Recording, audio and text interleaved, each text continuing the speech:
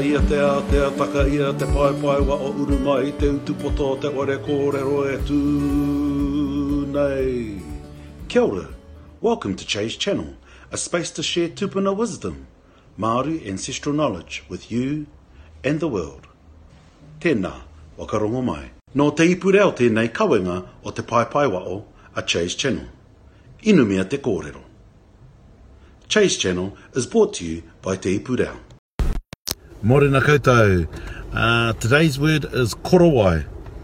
And so korowai, there's been a heap of controversy over the last year about korowai. Korowai is the word for a flax fibre cloak that is woven, and that cloak has huka on them.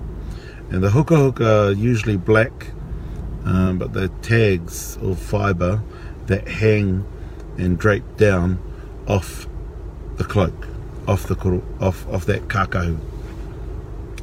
Korowai has evolved to incorrectly mean just any type of cloak, though the correct term is kākahu, which is the focus of these last 6 sessions on the channel.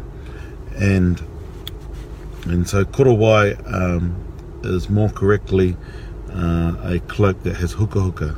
It can have feathers, but when it's got huka, then it's deemed a korowai. So that's it. That's end of the kākahu session, the last 6.